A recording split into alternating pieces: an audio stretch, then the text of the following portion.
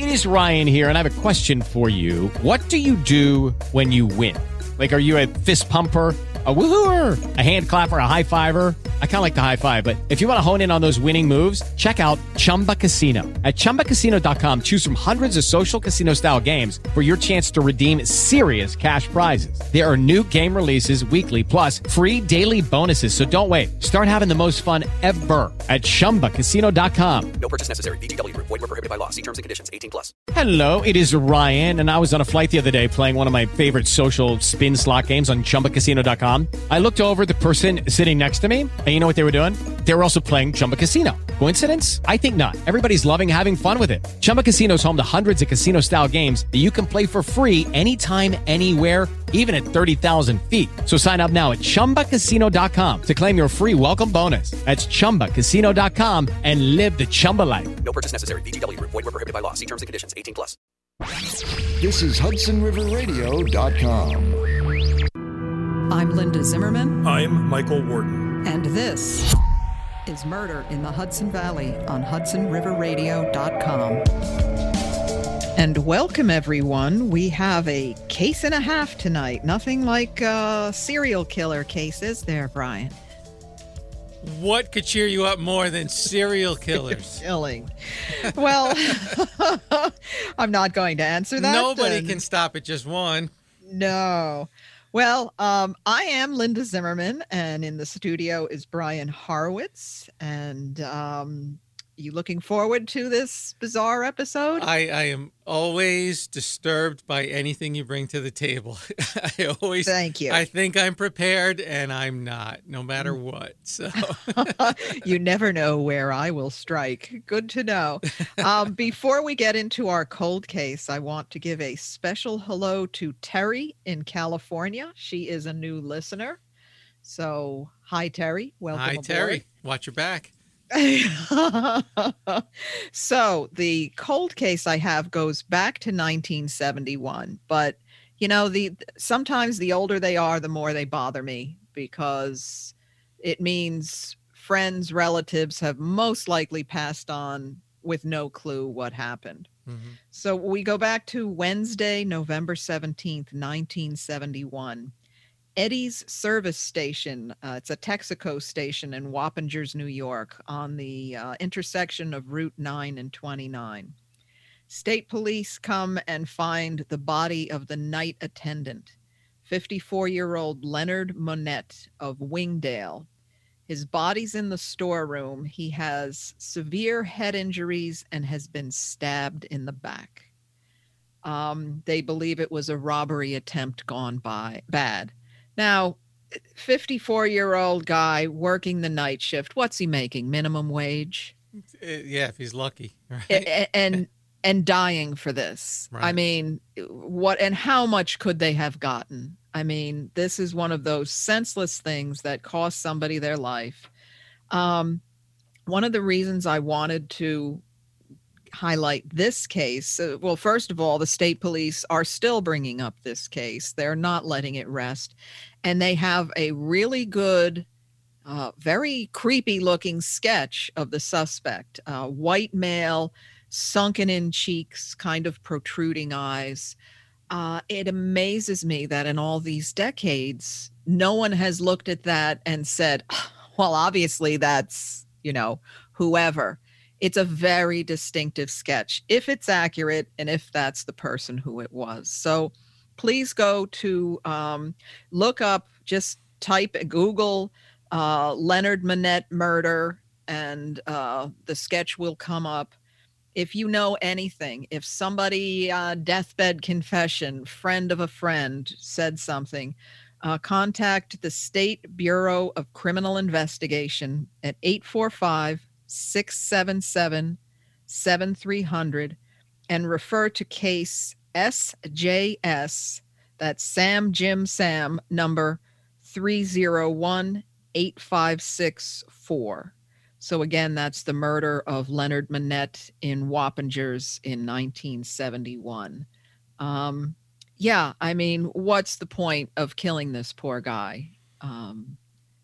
It's insane. 1971, the chances of them having closed circuit cameras would be pretty low. I don't think they were very common back then. Was there a witness? Do you know, or how did they get that sketch? I don't know. I didn't look into this case too deeply, and I don't know if it's something that they were just trying to keep the witness under wraps. I'm not sure. All I know is they have a pretty damn good sketch if it's the person, if it's accurate. And maybe even today, someone can say, oh, wow, that looks like Uncle Joe, or, Yeah, you would hope it would spark a memory. I mean, my cousin had a friend who, something. So please take a few minutes to look up this case, and maybe you can finally bring some closure to this. So before we jump into the landscape killer case, which is a lot. Oof. You're going to need scorecards, everyone. All right. Let's take our first break, and we'll be right back. HudsonRiverRadio.com, your local Rockland County station. HudsonRiverRadio.com, home to your favorite local shows like The Sports Report, The Silver Screen, and Do the 45. Catch them live and subscribe to the podcast on your favorite streaming app. HudsonRiverRadio.com, your local Rockland County station. Hello, it is Ryan, and I was on a flight the other day playing one of my favorite social spin slot games on ChumbaCasino.com. I looked over at the person sitting next to me, and you know what they were doing? They were also playing Chumba Casino. Coincidence? I think not. Everybody's loving having fun with it. Chumba Casino is home to hundreds of casino-style games that you can play for free anytime, anywhere, even at 30,000 feet. So sign up now at ChumbaCasino.com to claim your free welcome bonus. That's ChumbaCasino.com and live the Chumba life. No purchase necessary. VGW. Void where prohibited by law. See terms and conditions. 18+. With the Lucky Land Slots, you can get lucky just about anywhere. This is your captain speaking. We've got clear runway and the weather's fine, but we're just going to circle up here a while and get lucky. No, nothing like that. It's just these cash prizes add up quick. So I suggest you sit back, keep your tray table upright, and start getting lucky. Play for free at LuckyLandSlots.com. Are you feeling lucky? No purchase necessary. Void where prohibited by law. 18+ terms and conditions apply. See website for details. Do you ever get that strange feeling that you're not alone? Is someone or something watching you? Is it your cat? Is it that weird neighbor again? Or is it something else? Join me, Gail Newcomb, for Paranormally Yours. We'll be exploring the unexplained and the mysterious from all around the Hudson Valley. Join me for Paranormally Yours on the first Saturday of every month at 9 a.m. right here on HudsonRiverRadio.com. HudsonRiverRadio.com. And we are back. So I usually give a disclaimer for our more disturbing cases, but I as you usually say, Brian, most of these are disturbing. So if you don't know by now that there's going to be some, it's a show about murders. It's very difficult to take a pleasant angle on the topic. Yes. Yeah. Yes. So normally, the way I usually operate these cases is we talk about the discovery of a body. Now, this is a little different. We are certainly starting with a crime, but not quite a homicide. So we are, as I had said a couple of shows ago, I'm going to start expanding our territory a bit. I know it's murder in the Hudson Valley, but all right, we're going to Toronto, Canada, because this case is just remarkable and worth talking about. And actually, it's eerily similar to, I don't know if you remember the Richard Rogers Last Call Killer case. Yep. If you don't know that, listen to it. And I'm actually going to do a rare plug. It's in my book, Hudson Valley Homicide. So I saw a lot of, there's going to be a lot of points where you say, how did they not get this guy? Or how did he get away with that? But serial killers are charming. They're charming, and the facts come together after the case. You know, when you're looking back with 20/20 hindsight, everything seems obvious, and we see that all the time. So, Yeah. You know, and, you have to remember that these things are put together moving forward. You're getting pieces of the puzzle, and you have to put them together. And then after, you're looking backwards, and of course it all makes sense.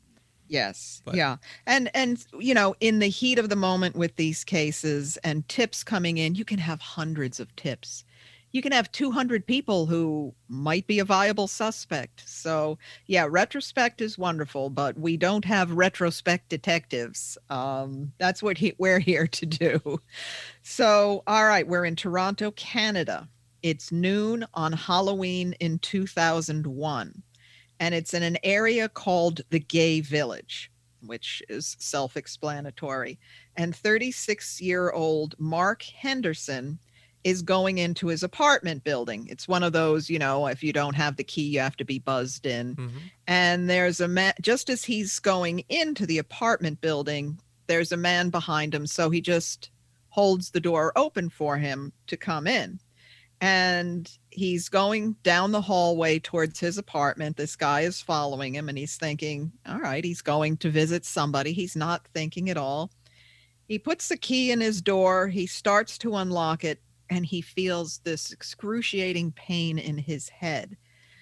Blow after blow to his head. He turns and sees what he described as the look of rage on his attacker's face, who is repeatedly hitting him with a metal pipe, just completely out of the blue.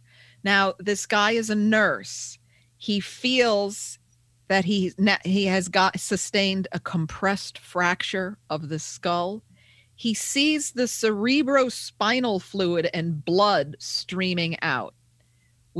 This is very serious. You were in the medical field. When you know enough of what's going on and it's happening to you, oof. What else can you say? And at that point, death could be imminent. Mm-hmm. You have a compressed skull fracture, your fluids coming out of your brain, your head, and the guy is still hitting you, smashes his hand, fractures a finger. Fortunately, the attacker runs off. He manages to crawl in and call the police. And they say, do you have any idea who did this to you? And he said, yes, I've seen this guy around. I know. The man's name is Bruce McArthur. He's a member of the gay community. Well, why did he do this to you? I have no idea. So you think there's going to be quite the manhunt for this. I mean, I would call this attempted murder. It's definitely a crime. And yes, it's definitely a crime. But unfortunately, you have a victim who identified a suspect. You can't get much better than that. Right. So you think there's going to be this big manhunt, but McArthur leaves the crime scene and immediately turns himself in. This is very strange. He claims he doesn't remember much about the attack. How many times do we hear that? Mm-hmm. Blacking out. Right. And he claims, look, I had a previous relationship with this guy, Mark Henderson. I thought when he held the door open for me, that meant we were going to have sex. So be careful who you hold a door open for. You never know what they're thinking. And when it didn't turn out he was going to have sex with him, he got angry and started hitting him with a metal pipe.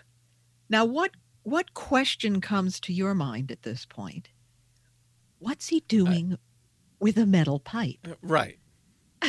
Right? Well, it's one of many questions, but yes, that's one near of the top. many. Mm-hmm. So, back in the day, Brian's going on a hot date. Did you bring a metal pipe with you? Well, who didn't? Who didn't? I mean, the story is ridiculous. Of course. Right? That, but the cops are like, well, all right, we'll talk to this guy. Fortunately, he survives in the hospital, a real mess, 6 weeks of rehabilitation just to get back on his feet. Emotionally scarred for life. Who wouldn't be? Absolutely. You're suddenly almost beaten to death. McArthur's charged with, I love this count, weapons dangerous. Sounds like a title for a British novel, right? It does. Right? Weapons dangerous. Assault causing bodily harm. So the case goes to trial. Henderson can't even go. He's so traumatized. He doesn't even want to be in the same room. So he's waiting out in the hall during the trial in 2003, where in court records, Henderson is referred to as the male hustler. So kind of degrading him at this point. Apparently in his youth, he did do some male escorting, but he was currently a nurse and also an actor. He never had a relationship with MacArthur. He had no idea why the attack happened. And back then, there was not a good relationship between law enforcement and the gay community, which we've seen all around for how long. So MacArthur, again, so here he does this brutal unprovoked attack, turns himself in. He turns around and pleads guilty and apologizes. I lost my temper. It was, I thought we were going to have sex. The psych evaluation, now write this down, ladies and gentlemen. The psych evaluation, in its infinite wisdom, said he was unlikely to reoffend. Okay. Now he's facing 10 years for this assault. The judge, however, says, this is his quote, "You made a mistake on this particular day, but it sounds to me like you're a pretty good person. And it sounds to me like you're not going to be back here. I hope you get some help and enjoy your life." Okay? How that nice. Seems, yes. Doesn't that seem a little friendly for someone who bashed in? It's Canada. They're known for being friendly. So instead of 10 years in prison, serving hard time where he should have been, he gets 1 year house arrest. So he gets to sit on his couch and watch television for a year. He's banned from the gay village for 2 years and 3 years probation. That's it. Henderson is stunned in his family. It's a slap on the wrist. He has to live in fear the rest of his life because that guy's still out there. And, unless you're going to move to another country or another part of the country, your potential murderer is still there. Is he going to finish off the job at any point? And we're going to get to this a little later, but in case I forget, because we have so much to cover, MacArthur does something very clever. Since it was just a house arrest and a simple assault, in 2014, after something very serious happens, he's actually able to get a pardon and get his record expunged. So the whole incident is then cleared off the radar. And this is going to be, yes, wow, indeed. So after this incident in 2001, he serves his year under house arrest. Things are quiet for a little while until men start disappearing. So why don't we take our second break and get into the real horror of this case? We'll be right back. Listen to HudsonRiverRadio.com. Don't make us come and find you. HudsonRiverRadio.com, home to your favorite local shows like the Richter Observatory, All About the Money, and the Dad Rock Show. Catch them live and subscribe to the podcast on your favorite streaming app. HudsonRiverRadio.com, your local Rockland County station.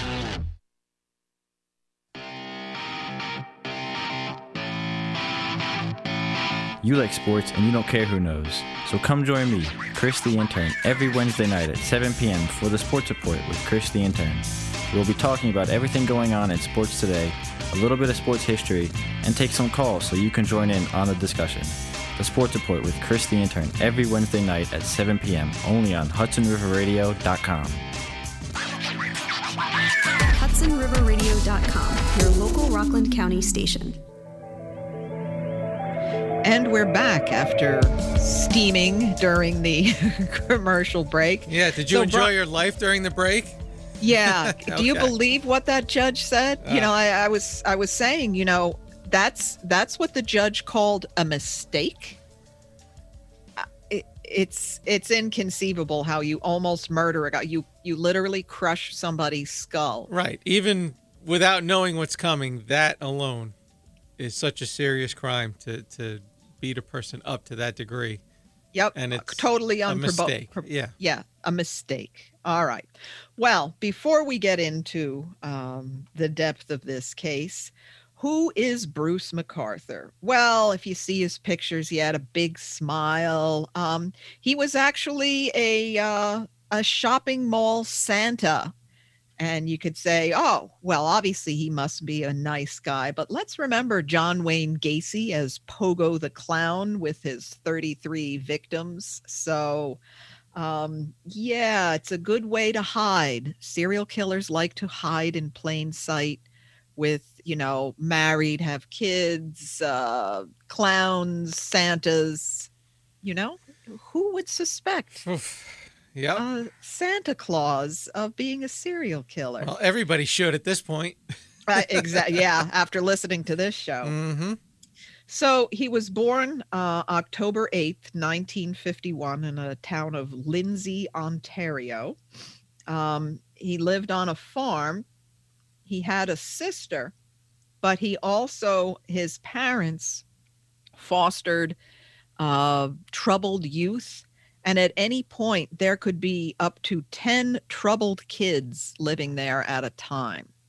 So that, for a young boy growing up, that's probably a tough row to hoe there, having, all of these strange a full kids. day of school, dealing with everything, and then coming home when you're supposed to be able to relax and being surrounded by people who Troubled. can't behave. Yeah. Right. Yeah. I mean, it was nice of the parents to do that, because not how many people would take that on. So Well, I'm suspecting they did it for the money, because the father was a highly abusive drunk. And Bruce used to have to put his sister in a room and lock the door to protect her from him.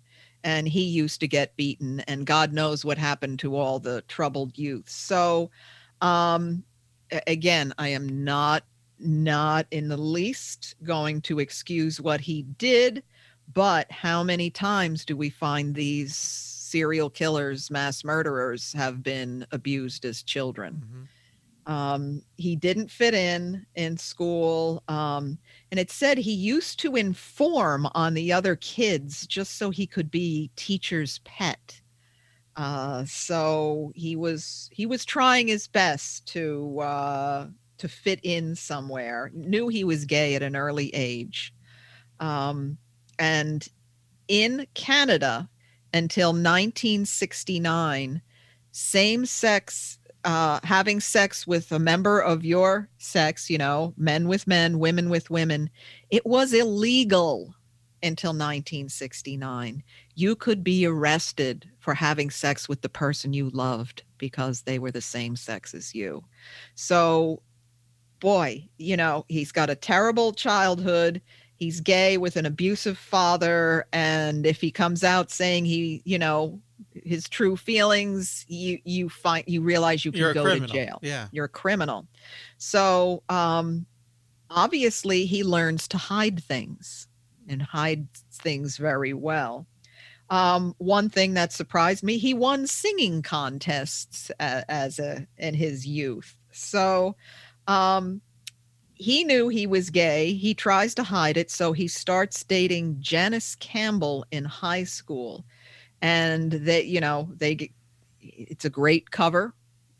He marries her at age 23, pretty young, and they have a little girl and a little boy. In 1973, he begins working at Eaton's department store in downtown Toronto. You ever been to Toronto? A long time ago. I don't even remember it. It was ages and ages ago, but yeah. As cities go, it's a pretty nice city. Mm-hmm. And where Eaton's, now this is important, where Eaton's department store is was just a few blocks from Yonge Street, Yonge, that's Yonge, Yonge Street between College and Wellesley, which is where the gay village is. And guess what? During that time period, after he began working there, many men went missing and many were found beaten to death. And we will circle back to that, as the phrase goes. 1978, he becomes a traveling salesman. Uh-oh. The last thing you want to hear with serial killers is that they're truck drivers, traveling salesmen, because then they have a territory all across the country. And alibis to help them cover up. Yes, absolutely. Wow. And like you were saying with the cold case, maybe it was somebody just passing by, and you're trying to solve a crime in, near a truck stop in Indiana. Well, what if the guy just drove through and was there for a total of an hour? And is long gone, who knows where. Right, yep. Right. So in the early 90s, he finally starts having affairs with men. He apparently did not voluntarily come out of the closet. Somebody outed him to his wife, which... I don't think that would be a big surprise. Denial can only take you so far. I'm sure his wife wasn't exactly floored by the news. And is evidenced by the fact they continued to live together. But there were other people who hadn't known, friends and family, so that it did cause him troubles. Mm-hmm.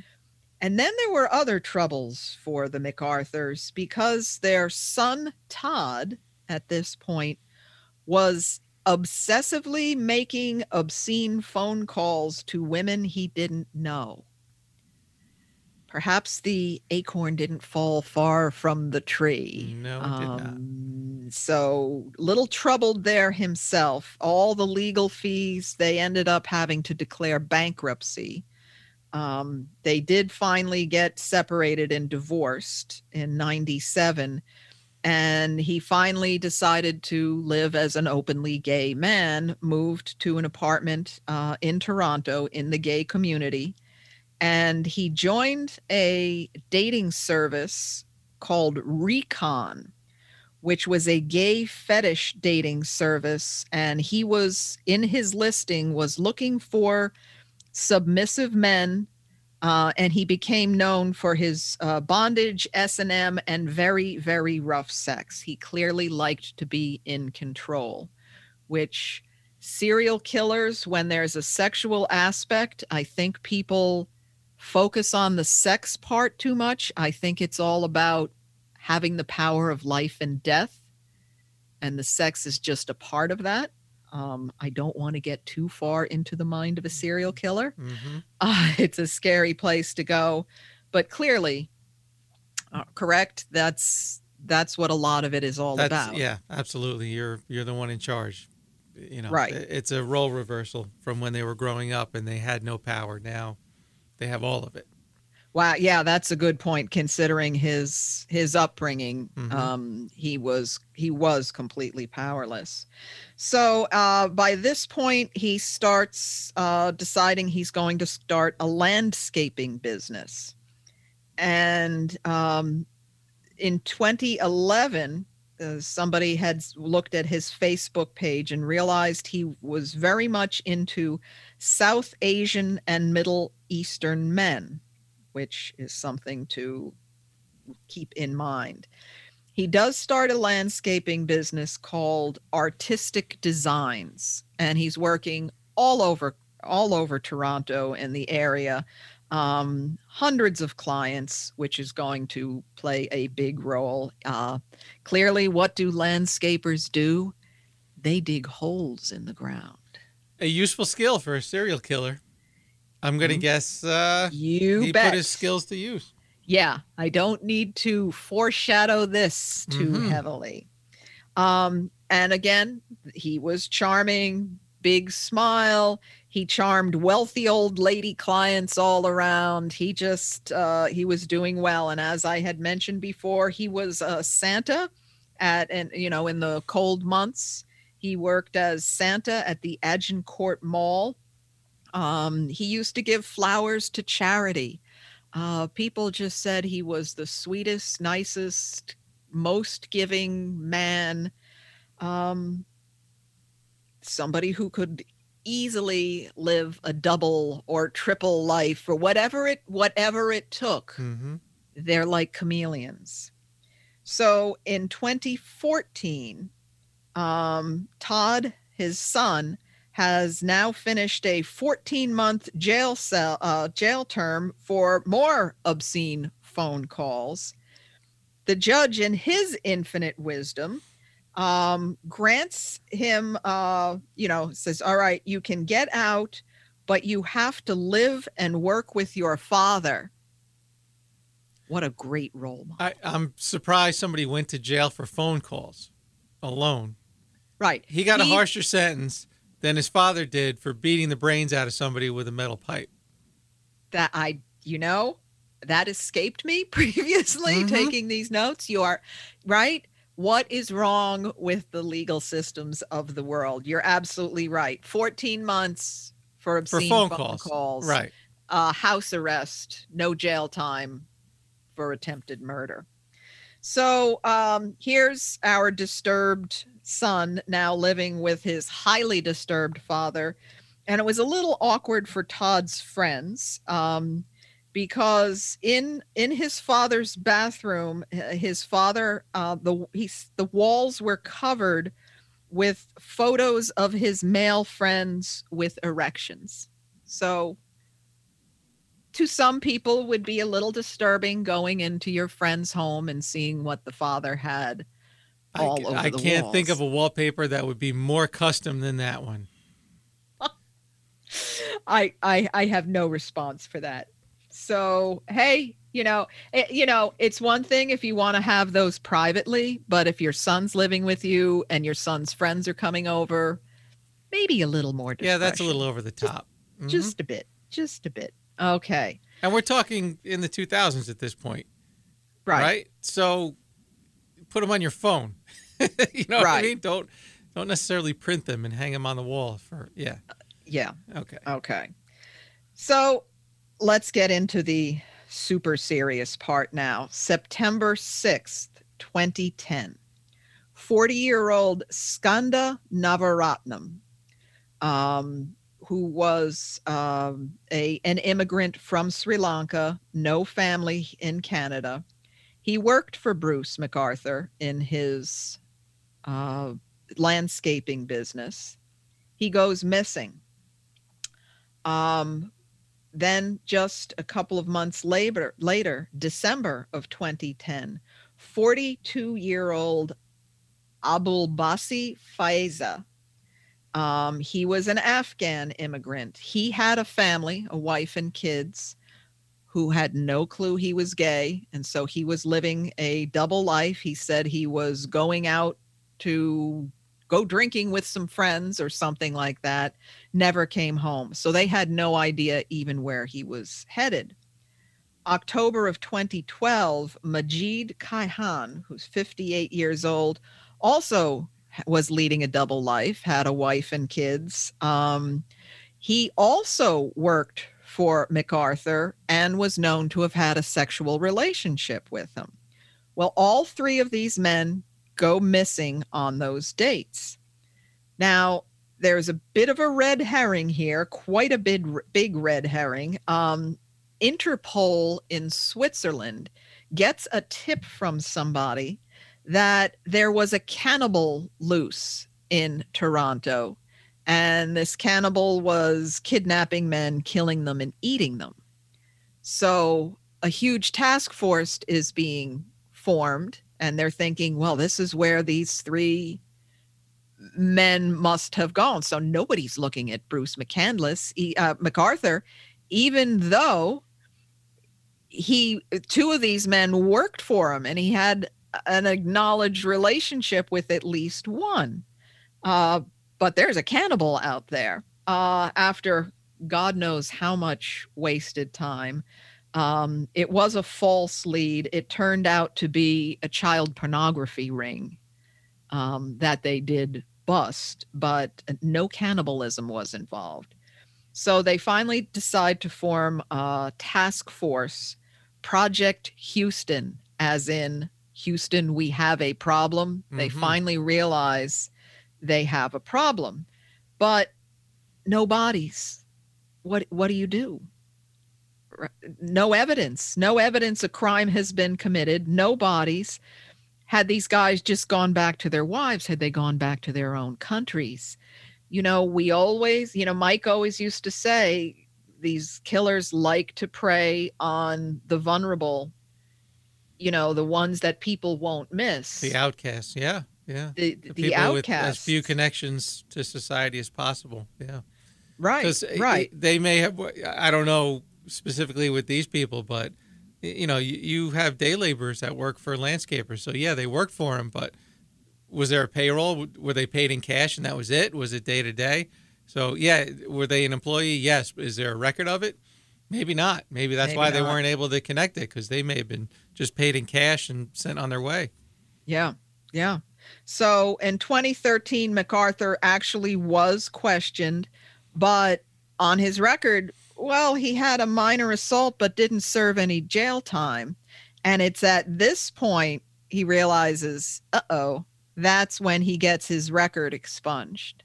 Right after he starts working, right after the police question him, and they kind of let him slide because he had no jail time. And he's like, yeah, I knew a couple of these guys, but everybody did. It was a small community. Everybody knew everybody else. So, had it been in the records that he served 10 years for attempted murder, maybe you take a harder look. But at this point, here's another one of those, in retrospect, opportunities that slide by. Plus, he's an older man. He's a grandfather. He's a mall Santa. Right. He's a local businessman. He plants flowers. What could he do? Yeah, exactly. He gives flowers to old ladies and charities. So, all right. So that opportunity slides by. 2015, victim 4 and 5 go missing. 50-year-old Soroush Mahmoudi, who was an Iranian refugee, and 37-year-old Kurushna, Kanagaranthnam. He was from Sri Lanka seeking asylum, and he was going to be deported. Well, what a surprise. He disappears. Everybody thinks he went into the wind. He doesn't want to go back to Sri Lanka. Right. So what a great victim. It doesn't arouse suspicion, right? You expect him to disappear. Right, exactly. Number 6 comes in April of 2016. Dean Lisowick. Little different. He was not an immigrant. He was a drug addict, sex worker, homeless. No one even reported him missing at the time. 43-year-old, because of his lifestyle. He was an outcast. Disappears, but outcast. No one reports him missing. June of 2016. Okay, now here's a big red flag opportunity. There is a 911 call. You can actually find this online. A man's yelling to the dispatcher, he tried to strangle me to death. And what happened? He tried to strangle. He was choking me. He tried to. Well, do you know who did this to you? Yes, his name is Bruce. So Bruce MacArthur and this unnamed man, he gets him in the back of his van. They're getting very friendly, and suddenly he starts choking him, almost kills him. The guy manages to break away, calls for help. But what does MacArthur do? What do you think MacArthur does? Does he run? Probably says he was defending himself from being attacked. Immediately turns himself in. I did this. You have to hand it to this guy. He's not trying to hide. He goes right to the police station. I did nothing wrong. It was a lover spat. We got a little out of control. It was rough sex. You know how these things go. Couple gay guys having rough sex. This is exactly what Richard Rogers got away with in the case in New York. Look, maybe I got a little carried away. No charges were filed because at this point in 2016, he has no record at all because he had it expunged. Brilliant, right? Yep. An act of genius. So here it was a he said, and who's going to believe this guy who was having sex in the back of the van with this other guy who, it was mutual rough sex and that's it. So no charges. Okay. Number 7 disappears in April of 2017. Selim Esim. He's Turkish immigrant. He is a drug user. So it's kind of suspicious he's missing. But again, we know he does drugs. Maybe he overdosed somewhere. There's always the question. But now we're piling up. Then comes number 8. And this is where, if we want to say MacArthur made a mistake, he probably made a mistake in this point. June of 2017, Andrew Kinsman, 49 years old, goes missing. He was known to be a very stable guy, and he had an old cat. Everyone swore he would never leave his cat. And all his stuff was still in his apartment. So finally, he is immediately reported missing. It took number 8 to finally find a victim. So there was now the Project Prism Task Force. And remember Mark Henderson, who was beaten way back when, 2001, he calls the tip line to tell them about MacArthur. And then a second time when there was like a task force meeting, he goes to tell them about MacArthur, and no one listened. No one listened at that point. Because there were no charges on record, no charges on record. Okay. Nothing. It's again this retro. In hindsight, on Kinsman's calendar, the day he disappeared, he had written the name Bruce. All right. So they start talking to people and they say, yeah, he was known to have a relationship with Bruce MacArthur. They check video for the surrounding neighborhood, and a red 2004 Dodge Caravan shows up. Well, there happened to be 6,000 of them in Ontario. Yeah, right? But only 5 that probably fit the bill, the red, and only 1 was to somebody who, when talked to, said, yeah, I remember he did have an assault. It's not on the record. And that was Bruce MacArthur. So now he's on the radar. They go to find the van and realize he doesn't own it anymore. Well, what has he done with it? He's smart. Mm-hmm. He knows they might be on to him. Mm-hmm. So they check all the salvage yards, the wrecking yards, and they find the caravan. Fortunately, it had not been crushed yet, which is what he was hoping to. So they go to they talk to the owner, and he said, yeah, I remember the guy selling it to me. And it was kind of weird. We offered him $125 and he didn't even argue, just took it and left. You usually negotiate. A working vehicle that, yes. Yeah. You don't usually bring the working vehicle to the junkyard. Right. So they thought that was a little odd, but what the hell? Mm-hmm. They start stripping some of the stuff, but the police are able to find, they said, the tiniest little pencil point of blood that tested positive for Andrew Kinsman. Now you'd like to say, oh, well, we're going to arrest him. But if you were a defense attorney and you knew your client had a sexual relationship with Andrew Kinsman in that van, a tiny, tiny speck of blood is probably explainable. Mm-hmm. Right? Yeah. Scratch, a paper cut, or anything. Rough sex. You know, yeah. Yeah. So not enough. So they decide, well, we have to get in his apartment. You know, we don't want to tip him off yet. We still have no bodies. We have no bodies. What are you going to do? Tiny spot of blood is going, you know, you have to be working this case. You really have to hand it to the police at this point. They get a warrant to go into his apartment. They said he was a real creature of habit, would, go off to work and be gone all day. So he goes off to work.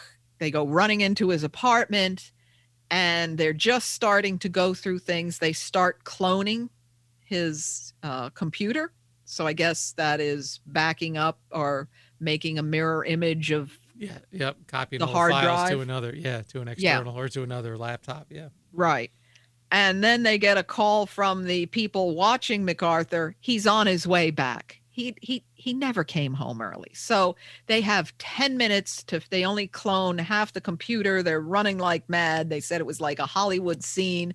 They just run out of his apartment and lock it up in time for him to get home. So is there anything they find? Well, yes. They start finding photos of dead men in his bed.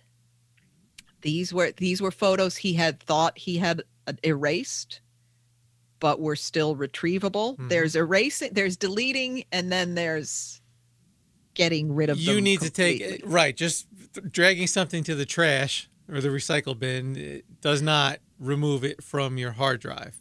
It removes it from the menu. It doesn't remove it from the hard drive. You need to take specific extra steps in order to erase something like that. Right.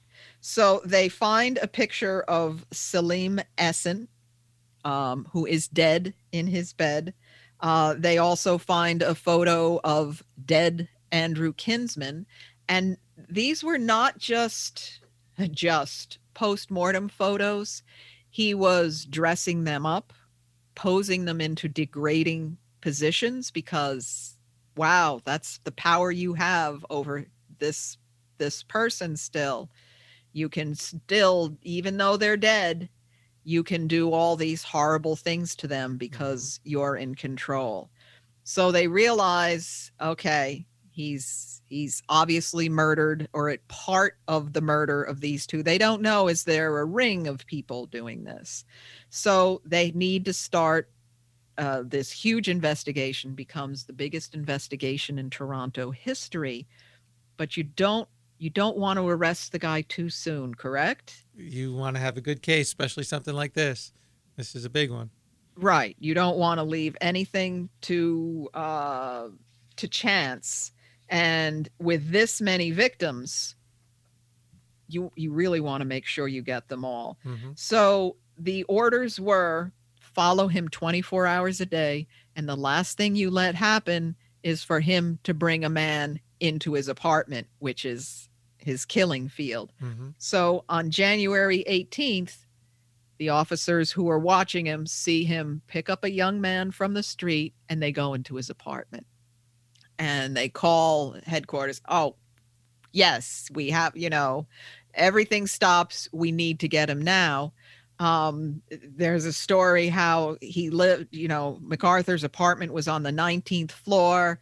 There's one elevator. It's slow. It's packed. All these police are trying to get up there before it's too late. And they're going to bust the door in, but let's knock. They knock. MacArthur answers, yeah, can I help you? And they rush in. And there was this man, naked, tied to the bed, a bag over his head, about to become victim number 9. So at least he was saved. So now they start going through everything. They find post-mortem photos of just about everybody. They find trophies, Scanda's bracelet, notebooks, art trophies, mm-hmm. articles of belongings. Clothing or jewelry or, something they keep. Right. So they have the trophies. They have the post-mortem photos. What do they still not have? Still no bodies yet. Still no bodies. But as we said, He used to dig in dirt for a living. He's a landscaper. So they go to this house in Leaside, where a woman by the name of Karen Frazier made an agreement with him in exchange for him storing all his landscape equipment there, and he'd have lunch there with his workers. He would trim her, cut her grass, and he also volunteered to plant all these big planters of flowers for her. You know where this is going. Mm-hmm. So it's February, it's January in Toronto. I was just there last January in it Toronto. Gets chilly up there if you've never been. Just a bit nippy. Yeah. Bit nippy. So they bring in the cadaver dogs, and the dog actually leaps on top of the planter and is clawing it. That's a big hit. So it's frozen. So they bring this huge, several feet around planter. It takes like 5 guys to, full of dirt. These planters are so heavy. Mm-hmm. They take it to have it x-rayed. And guess what shows up on the x-ray? A human rib cage. Mm. And now they realize this is where he's put the bodies. He didn't want to get rid of them. These planters were arranged around the picnic table where they used to eat every day, and they contained all the remains. He wanted trophies, he wanted photos, and he wanted to keep his victims with him. They were right. They were not quite buried. They were above ground, retrievable in a planter. With pretty flowers on top. And physically close by. Physically close by every day. He sat there and ate lunch surrounded by the planters with the victims. Now, there were hundreds of planters across Toronto that he had worked on. Hundreds of properties.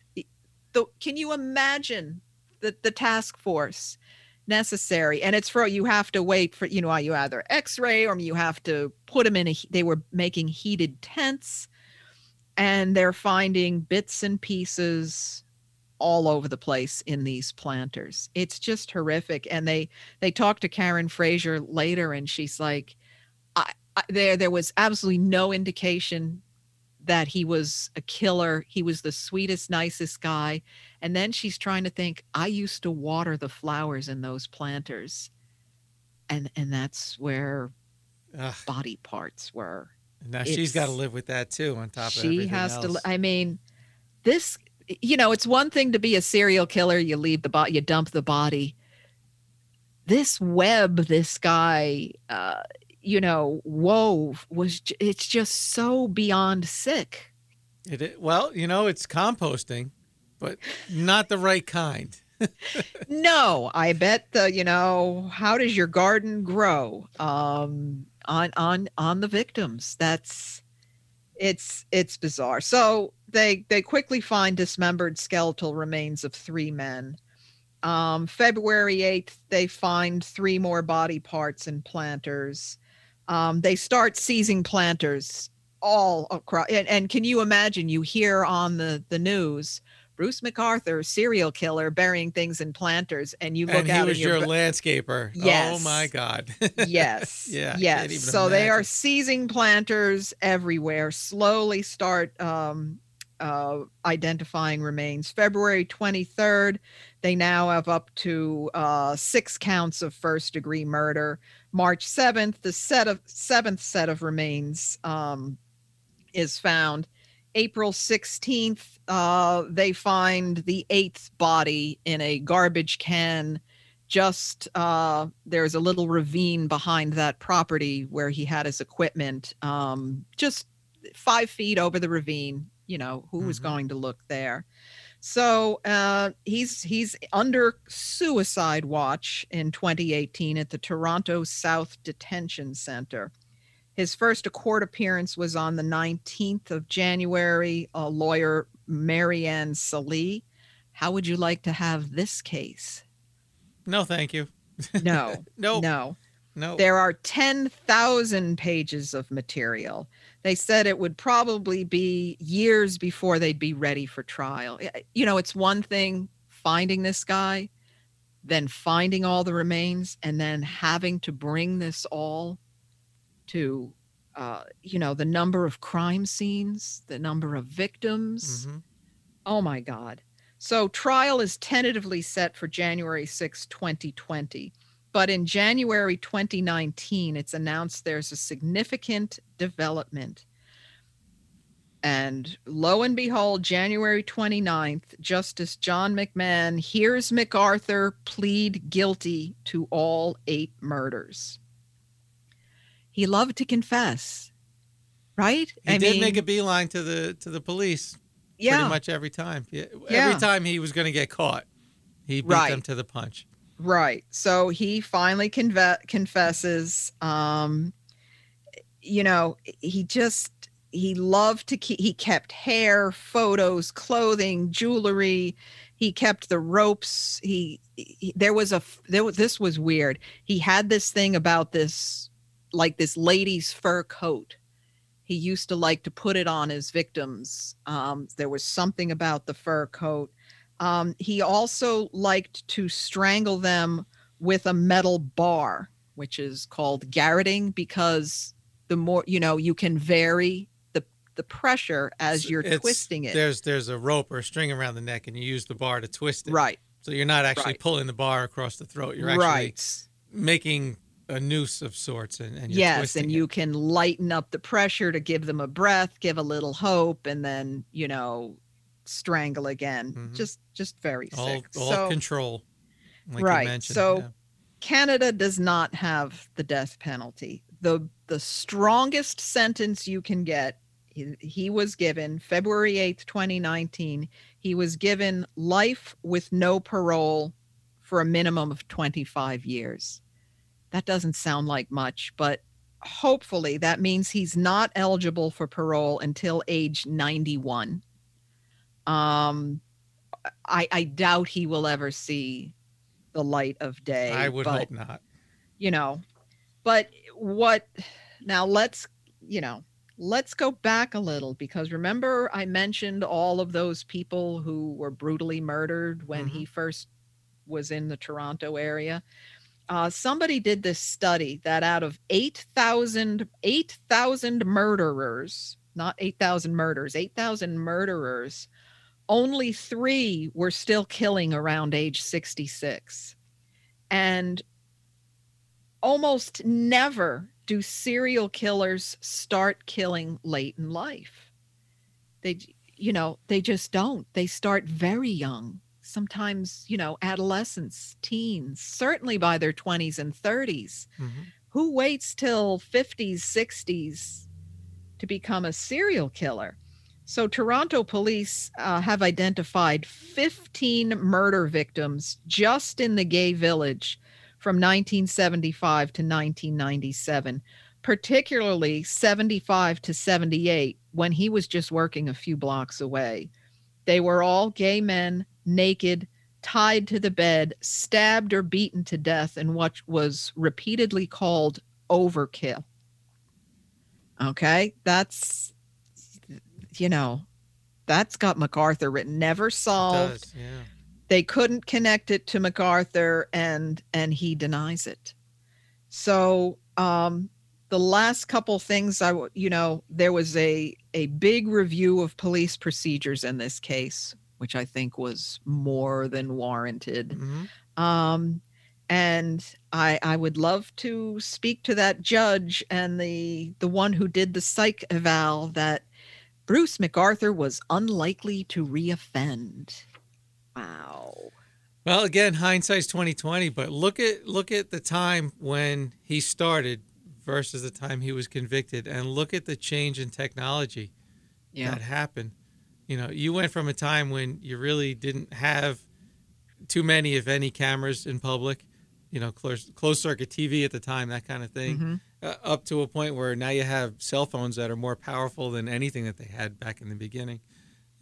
Pictures on computers and all that was unheard of basically when it started. So, and DNA, the DNA mm-hmm. evidence that you mentioned, and all that really didn't exist at the start. So look at that change in technology that helped close the case, really. Yeah. So your gut feel seeing the whole thing, do you think he just started in 2010 killing? It doesn't sound like it. I'm by no means an expert. I'm not a psychiatrist or anything, but no, the trend, as you mentioned, it starts much younger. It's like when these people get their first taste of freedom, leaving the household where they were abused or brought up, and now they're on their own and they turn around and become the ones in control.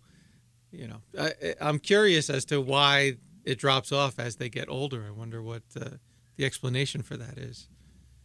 You know, just retirement age and they've had enough, or is it? Well, think of the energy. You know, he's attacking, you know, younger men than him. You know, you're getting old, and then you have to cut up the body and get it out. It's in your apartment. Right. Right. You can't just walk out with a body. You know, somebody's going to know. You have to cut it up in little pieces and bit by bit, bring it to the planters all around town. And it's, you know, how he didn't get caught. But somebody made a good point. You know, landscapers, they just literally blend into the landscape. Nobody notices, you know, how many times you drive down the street and there's a crew raking, blowing leaves, cutting. You pay no attention to them because they're everywhere. So what a brilliant profession to choose for a serial killer.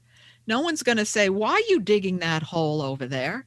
I'm a landscaper. True. That's what I do. There's nothing to draw attention. That's right. Out of place. Yeah.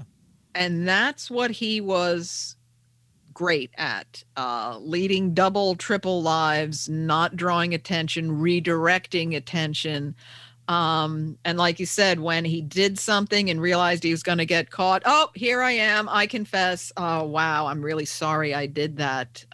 You know, slap me on the wrist and let me go home. And so why he did all this, he has not said. We have to infer, but I think there's more than enough material to get into the head of this guy if you want to go there. It's that would be a long trip. I don't know if I want to go down there, but you know, some of them show remorse or at least express remorse, whether it's authentic or not. I don't know, but I wonder if that just builds up over time as well, knowing that what they're doing is wrong, which they understand it's wrong, but they do it anyway. They do it anyway. Yeah, I just think he had so much rage, you know, so much pent up rage and repression. And, you know, I go back to that, the assault we started out with when that, you know, guy's getting hit in the head for, he has no idea and looks back and he said the look of rage in this guy's face. This was a guy who could just snap. And, you know, Andrew Kinsman, they had a relationship, you know, getting along, all that. Why does he suddenly have to kill him? You know, clearly it's not the sex. He can get that. That's not an issue. But he needed more than sex. He needed to kill him and degrade the body and keep it close to him. So, wow, if that's not an image to end the show on. Yeah, something I'm kind of glad I don't really understand. Yeah, I don't need to go down that path. Yeah, exactly. So that is our show tonight. Justice prevailed, I guess. A little late, but you know, you can't look at these cases in the same light as normal human beings. You know, who thinks this way? So anyway, so that is it. We have more Twisted Disturbed cases for you coming up. Oh, you always do, Linda. You always get me. And thank you, Brian, again for your brilliant co-hosting. I'm never going to drive past a large planter the same way again. Yeah. Yep. Who's your landscaper? Oof. Yeah. I don't have any large planters. Oh, good. Keep it that way. Yeah. So thank you, everyone, for listening. And we will see you back again on Murder in the Hudson Valley if you are not a victim of murder in the Hudson Valley.